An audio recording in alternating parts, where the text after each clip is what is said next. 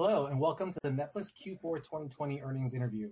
I'm Spencer Wong, VP of IR and Corporate Development. Joining me today are Co-CEO Reed Hastings, Co-CEO and Chief Content Officer Ted Sarandos, COO and Chief Product Officer Greg Peters, and CFO Spence Newman. Our interviewer this quarter is Kannan Venkateshwar from Barclays. As a reminder, we'll be making forward-looking statements and actual results may vary.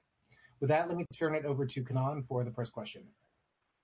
Thank you, Spencer. And good afternoon, everyone. So maybe, Spence, we could start off with you. Just given the guidance and the beat during the quarter relative to guidance, sequentially the first quarter tends to be higher in net additions than Q4. But your guidance is lower despite the fact that you beat Q4 by a relatively large amount. And it feels like the pull forward effect is more or less behind us. So if you could just help us walk through the thought behind the guidance and the framework that you use for that, that would be a good place to start. Yeah, sure, Kannan. Well, great to see you. Happy New Year, obviously delayed. Okay, in terms of the guide, first off, we guided to 6 million paid net adds for Q1, as you saw. And obviously that's still a big number, especially when you think about it in context of 2020, which was by far a record year with 37 million paid net adds. So I know you mentioned the pull forward. I don't think we're declaring that we're necessarily through that yet. So I think there's puts and calls every quarter, but one that's still a meaningful factor for us in the guide is thinking through how we kind of grow through that growth from 2020. So there's probably still a little bit of that pull forward dynamic in the early parts of 2021. And then more broadly, Kannan, it's just so difficult in this time. I mean, this is one of the more uniquely challenging times, not just for life, but that's most important, but also obviously in terms of trying to just forecast the growth trajectory of a business. There's just so much uncertainty right now. So it's more uncertain than we've ever seen, and we're trying to forecast through that. But at the same time, one thing that's maybe counterbalancing that is that what COVID has done for us is it's accelerated that big shift from linear to streaming entertainment. So the long-term growth trajectory is at least as strong as ever. There's just more short-term noise and uncertainty right now, but still very strong underlying growth metrics, and that's what you're seeing in the Q1 guide. And I guess if you just look at the full year in terms of cadence, 21 obviously has tough comps versus 2020. But I think one of the things you guys also indicated was potentially a 4 to 5 million pull forward into 2020 from a growth perspective. And I think there's been a lot of debate about what you actually meant by that 4 to 5 million. So if you could just contextualize the guidance for Q1 more in the context of 2021, you typically do 28, 30 million subs in a given year. Is that framework more or less intact, or should we read that 4 to 5 million comment as a pull forward into 20? Well, look, I'll take this one. Others can jump in as well. Unfortunately, Kannan, we're not going to provide a full year guide. I mean, just as we talked about, there's so much uncertainty in the business. We can provide a number, but I'm not sure it would be that bankable, right? I mean, it's hard enough to project the next 90 days, let alone the next 12 months. What we feel very good about, as I said, is that longer term growth trajectory. You've seen us, as you pointed out, the historical growth trends. Hopefully it'll be plus or minus that, but it's a bit impossible to predict.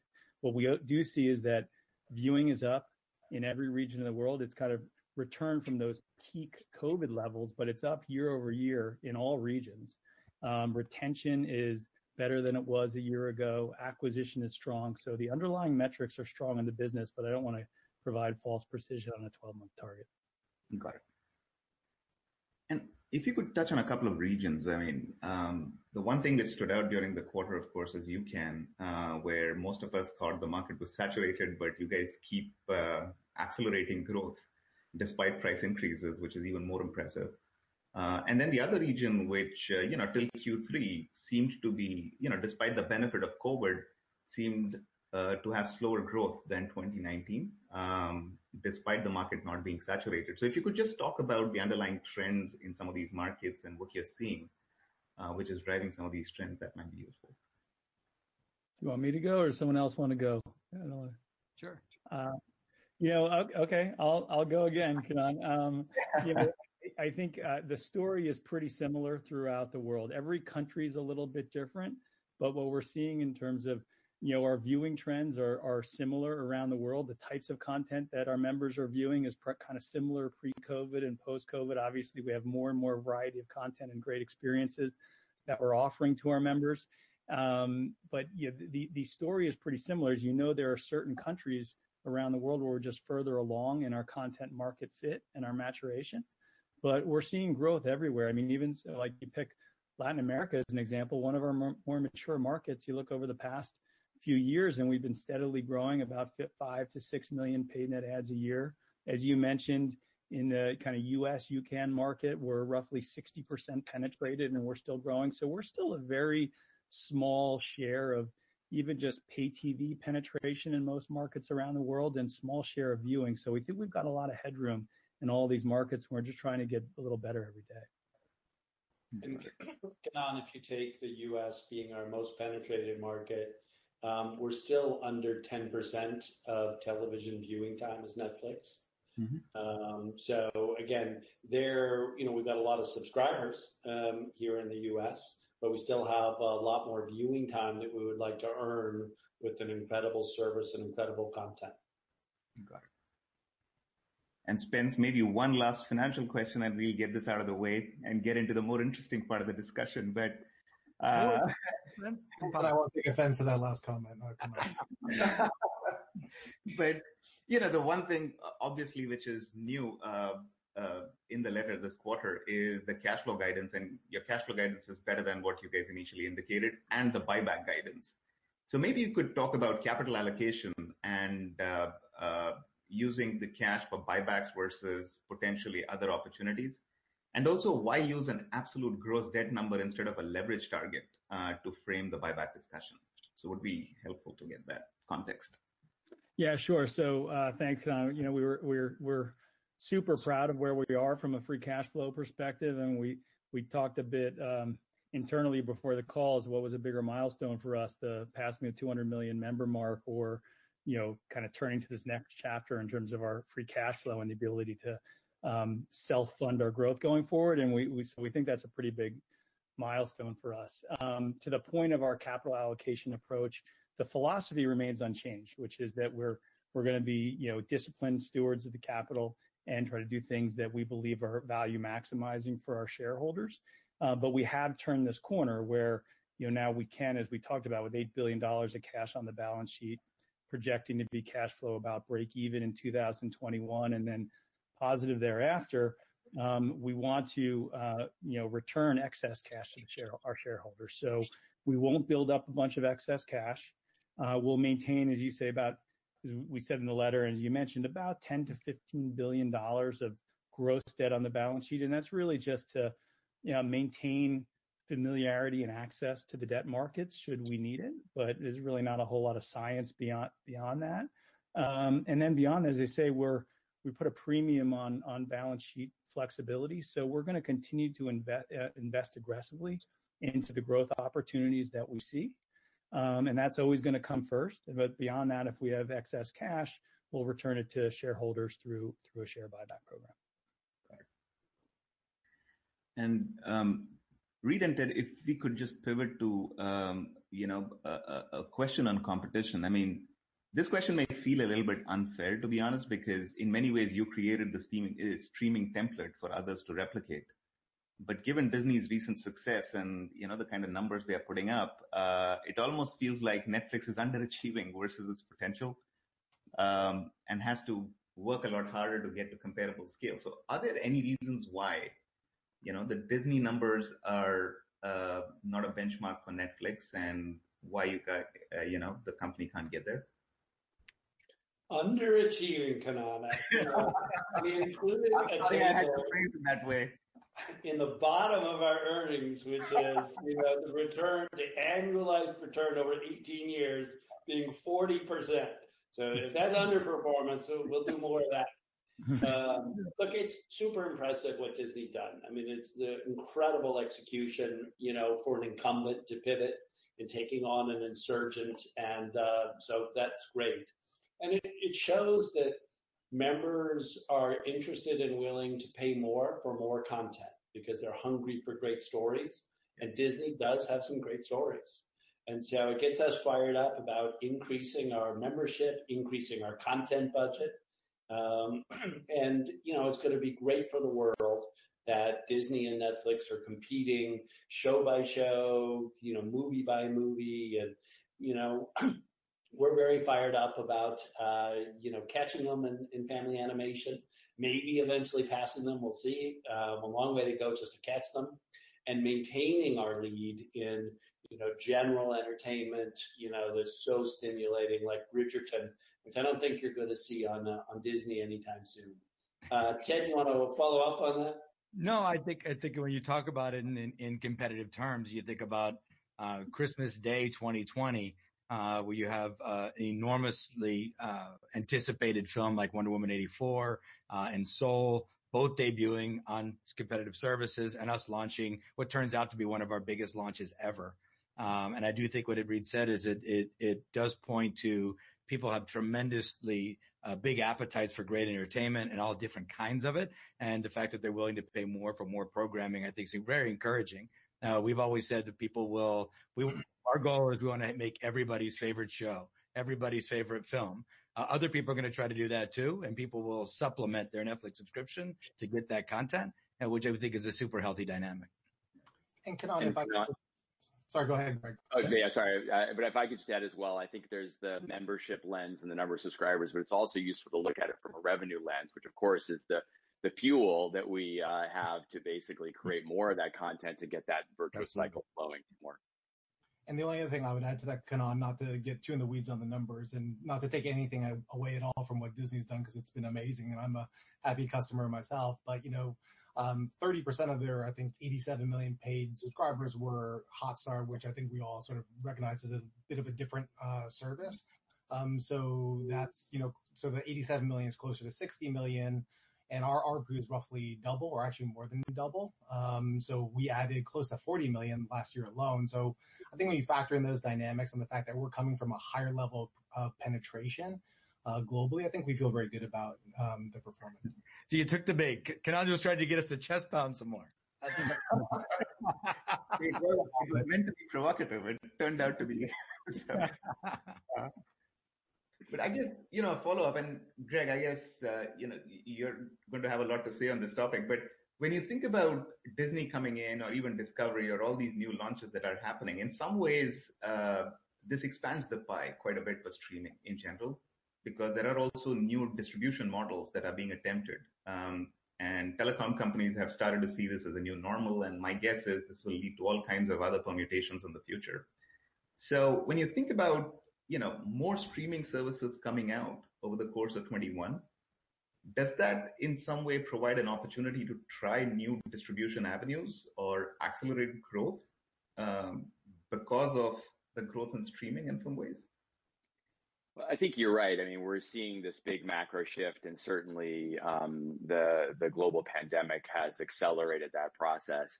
And really, I think the first bit is just even that big impetus to move is to some degree a tailwind for us because we have more and more consumers who are around the world who are aware of these services. We have more and more intention, more activity out there.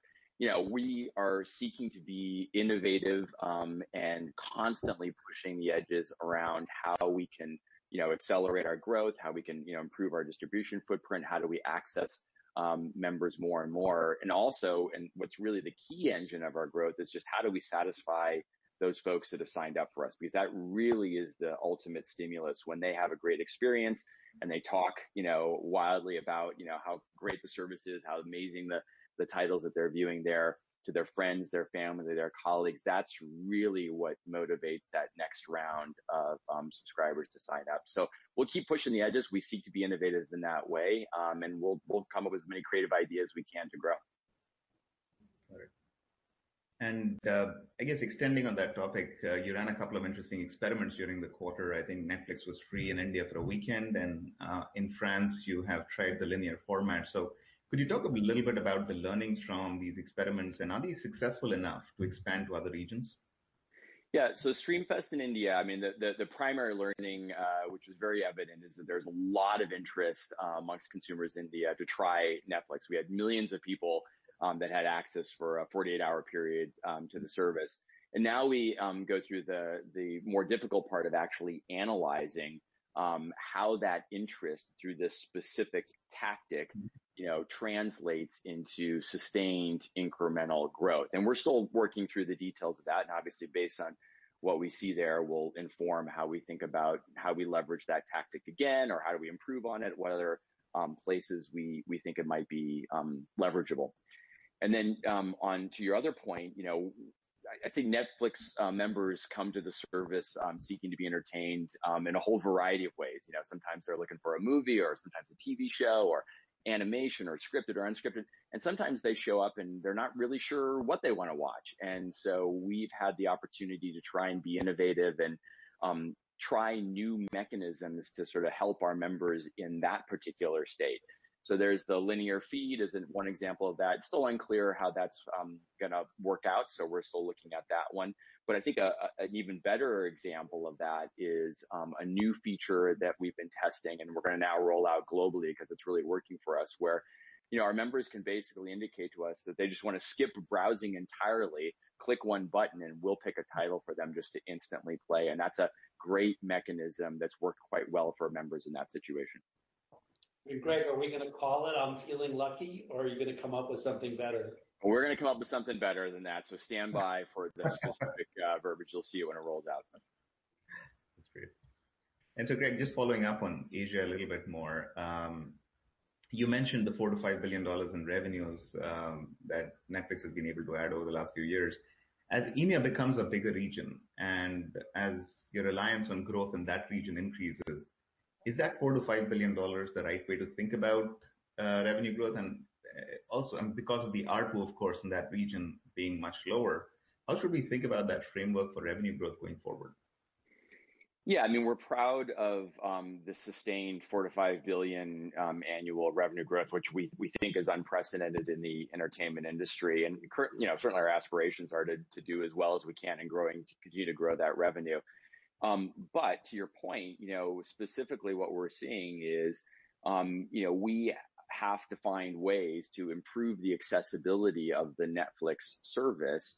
And oftentimes that means doing some trade-offs between, subscriber growth at different ASPs. But really our framework for all of that, and the way we assess the moves that we make, and how we expand those moves, and when we test, how we evaluate those tests, is really around that sort of revenue optimization piece. And so that's always the lens that we get to, and we're going to use that to continue to try and basically fuel as much revenue growth as we can. And I would just add to that, Kannan, just in this past quarter, the APAC region was the second largest contributor to growth. And you see, the kind of revenue, acceleration, frankly, that's happening in our business, from about $4 billion increase over the total year 2 years ago to about $5 billion this year. And, even just in our guidance for Q1, it's, I think, 24% year over year. So on an absolute basis, that revenue is growing. And when you think about the APAC region, obviously that region is very different in terms of, price sensitivity and the kind of diversity the region has, languages and so on and so forth. So when you approach that particular region, is the present model more or less the steady state of trying a mobile-only kind of a plan and then trying to upgrade people from there? Or are there other things you can do, either in terms of pricing or product, to potentially accelerate that? There are 100 things that we can and we need to go do, and we know that that it's really not just about just one trick or one thing that'll basically make us successful in the region, but it's just constantly looking at all of the ways at which the current product experience doesn't satisfy completely our members to be. And you mentioned language; it's a great one, where even simple things like we're improving the ability for our members to tell us what languages they want, in terms of the content when they're browsing.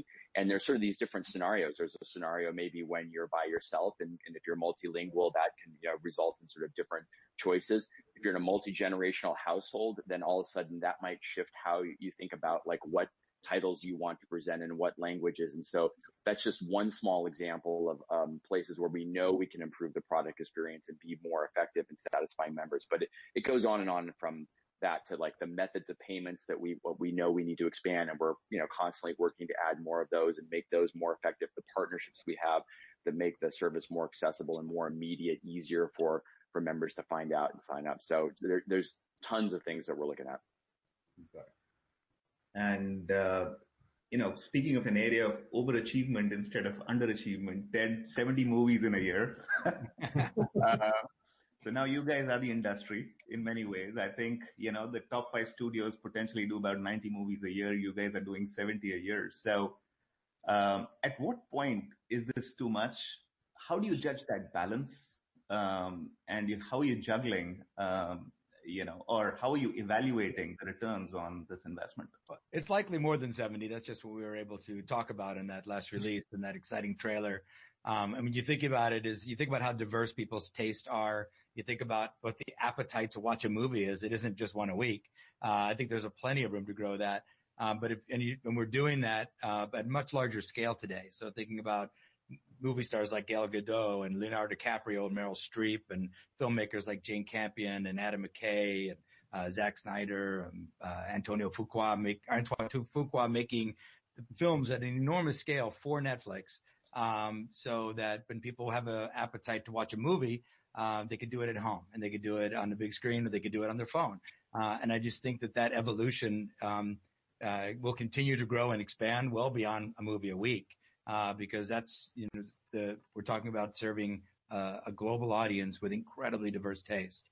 So that one a week is, many weeks it's already 2 or 3, and some of them are hugely impactful in the region that they're created for, and some of them become very, very global, like we saw with #Alive last year from Korea, which became a very big hit for us around the world.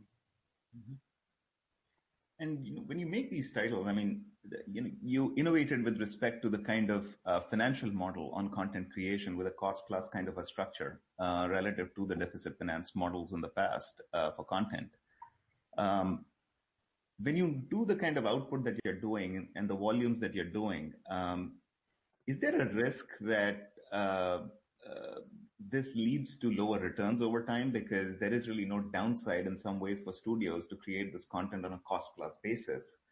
And does it make sense at this scale versus when you were essentially doing originals as a startup? I think it does. We're seeing it scale up, more than double every year, and it continuing to scale both in the scope of the projects, the ambition of the projects, and the execution of the projects. And I do think the financial return, if you think about it relative on a handful of titles that wind up doing an enormous return for the studio versus the hundreds of titles that barely break even, this is a great model for producers to produce in.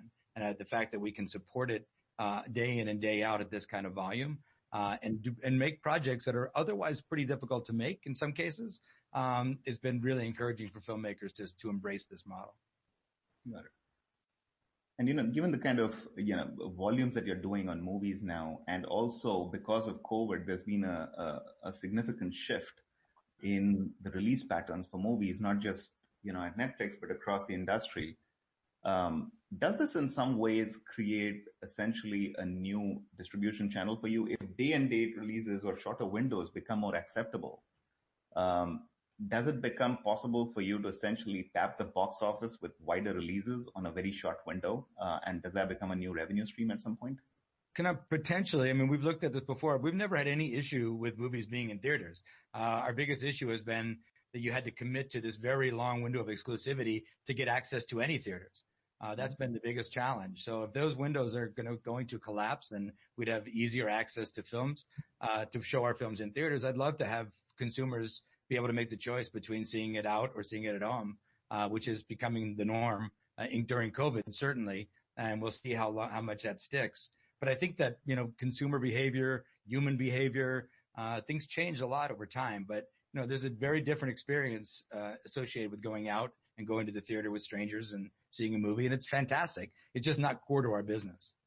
Right. Hopefully with Warner Brothers sort of COVID move, what we'll see is post-COVID, like the second half of the year, is that people both go to the theaters in significant numbers and watch their films, and they're premiered simultaneously on HBO Max. And then that will really set a path for simultaneous, is good for the film, helps both online and on streaming, and then also in the theaters. But we have to wait to post-COVID to get a clean read of that. Yeah. So what you're seeing today, though, is exactly what we've been trying to do for a couple of years since we've been making these films at this size. I guess the other side of this coin is, given your distribution scale now, if a studio wanted to release a movie on Netflix, this is one of the most efficient channels they can get to. Why is that not an attractive model for Netflix, either in the form of a premium VOD channel or some other distribution model? But why is that not an attractive model for you? We're not saying that it isn't, but we're saying is this one has been the most attractive model. So in terms of both for consumers and for our own business. And Kanan, I think you alluded maybe to a different model, sort of a transactional kind of approach. And I would say that we really believe that from a consumer orientation, the simplicity of our, ad-free, no additional payments, one subscription is really, really powerful and really, really satisfying to consumers around the world. And so we want to keep emphasizing that. Got it. I think it's interesting when you challenge the people to figure out one of the great things about the subscription model is I think it opens up for consumers to be much more adventurous about what they watch. So I think you can throw out a lot of preconceived notions about what works and what doesn't, because those are mostly established by business trends, not by consumer trends. So I think what happens is people say, hey, I don't watch foreign language television, but I've heard of this show called Lupin and I'm super excited to see it. And it's included in my subscription. I'll push play. And 10 minutes later, all of a sudden they like foreign language television. So it's a really incredible evolution.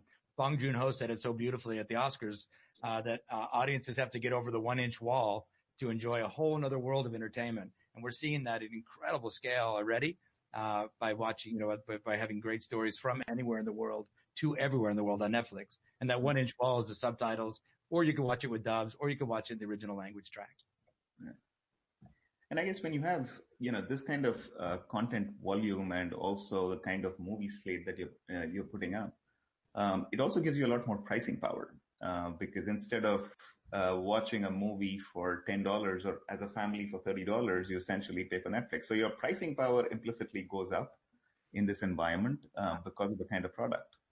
So we're increasing value. We're increasing the value proposition for the consumer.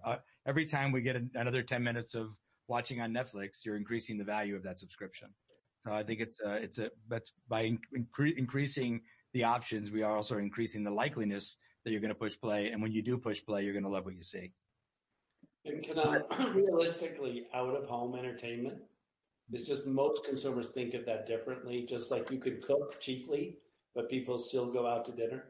Right. And, they still go out and they see that as an experience that's just different. So don't think of that as the direct, or our members don't think of that as the direct comp. But what they love is for a low price, they get to watch an unlimited amount and be very experimental, back to what Ted was saying, in their taste, and to try Alice in Borderland, and to try Lupin. So it's all these things are kind of interconnected to be able to create a really unique and incredible viewing experience. Okay. So I guess when you think about these factors, there are two ways to think about pricing in this environment. Right? One is when you have so much competition and consumer wallets essentially have to be spread more widely. One way to read the environment is to say that pricing power is limited. But then on the other side of it, your share of total engagement could continue to go up and the pie itself could increase, and you have more product, which consumers, basically that wallet is coming out of somewhere else instead of television. Which of these two dynamics should we expect to see? In other words, should pricing power accelerate or ARPU growth accelerate in the coming years, at least in the Western markets? Yeah, I would say our competition set we think of as extremely broad, whether you think about it as, share of wallet or share of time and attention, share of entertainment, share of delight. And we feel like we have, so much more room to grow. And really it's exciting to now see these sort of new dimensions of value creation for our users, like bringing a foreign language show, Lupin, Casa de Papel, shows, that are now becoming global hits, from countries and in languages that's never happened before. So that's super exciting to see that kind of value creation. And that's really just, where we stay focused. So we're not trying to predict, the future in that way, but just stay tightly disciplined on trying to think about what's that next incremental step where we can create more value for our members, engage them, delight them, more great content, more great product experiences. And if we think we do that well, then we think, our business will grow in turn. And Kannan, we've been pretty cautious and will continue to be pretty cautious. So maybe Spencer Wang, can you remember what's the last 3 years? What's happened with average revenue per member? What's it moved up from?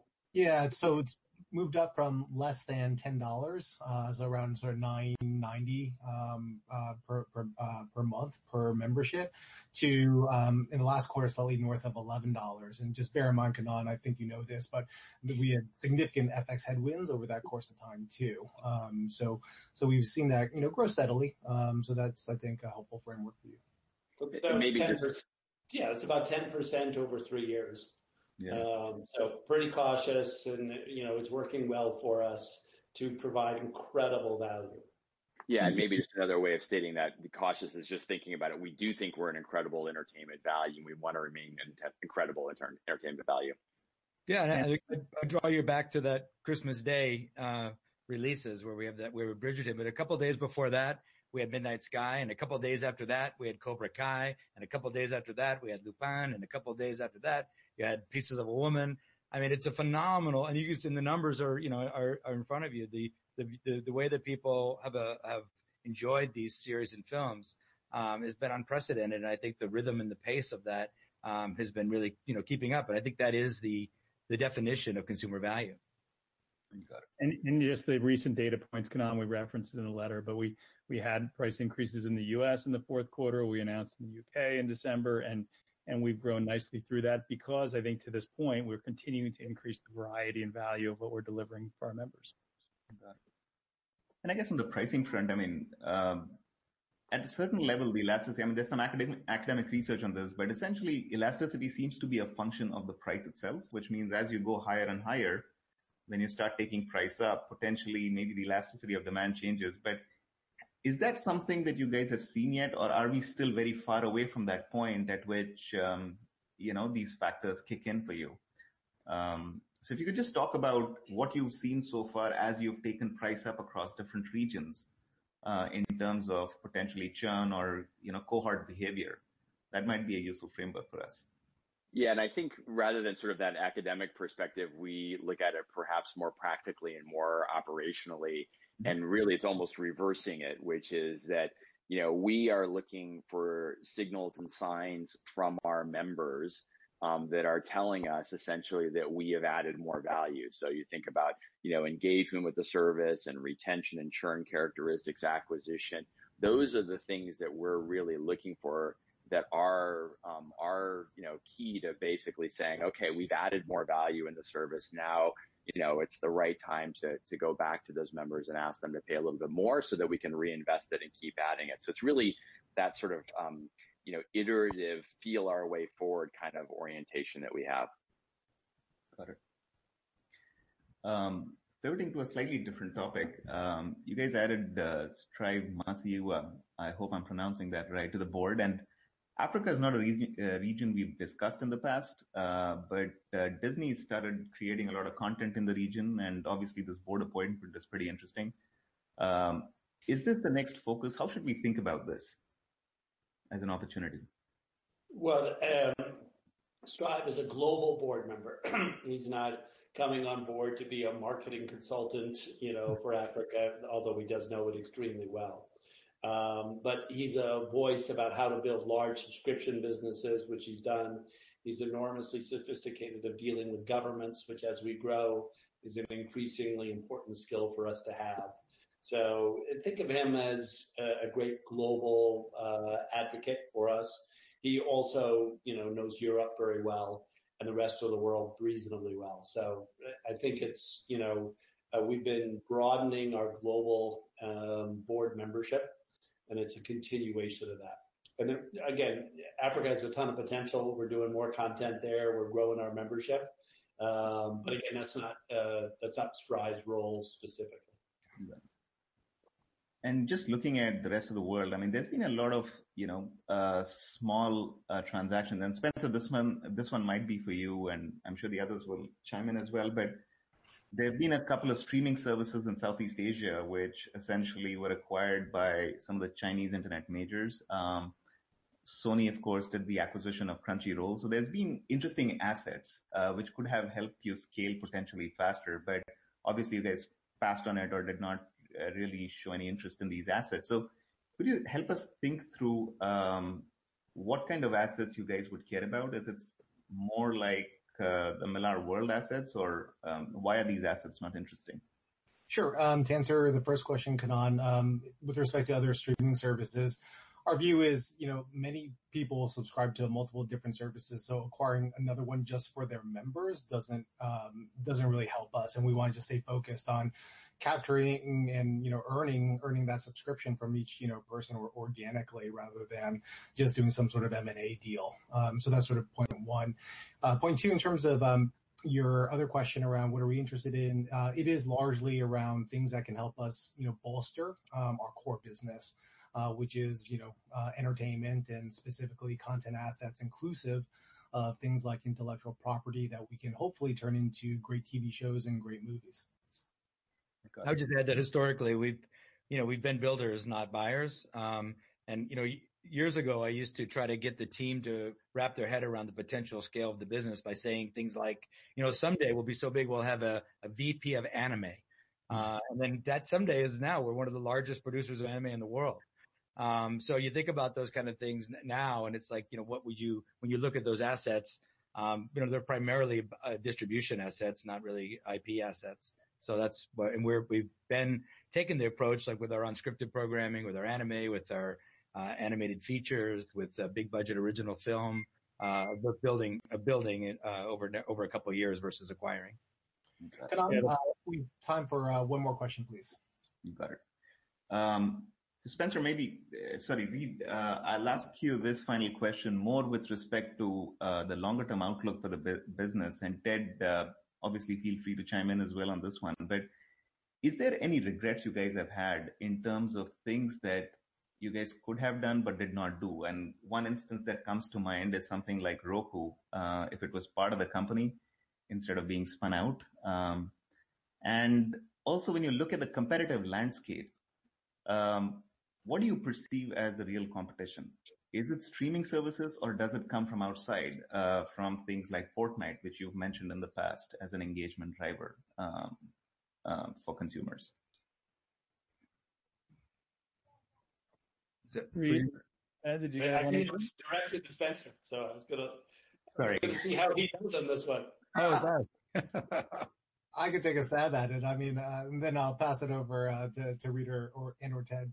So I say, look, we, as Greg mentioned earlier, we think the competitive set is, incredibly large and wide. And so, look, I think we have, a lot of work to do to continue to grow that small share of screen time that we have today to hopefully become more and more valuable, to our members.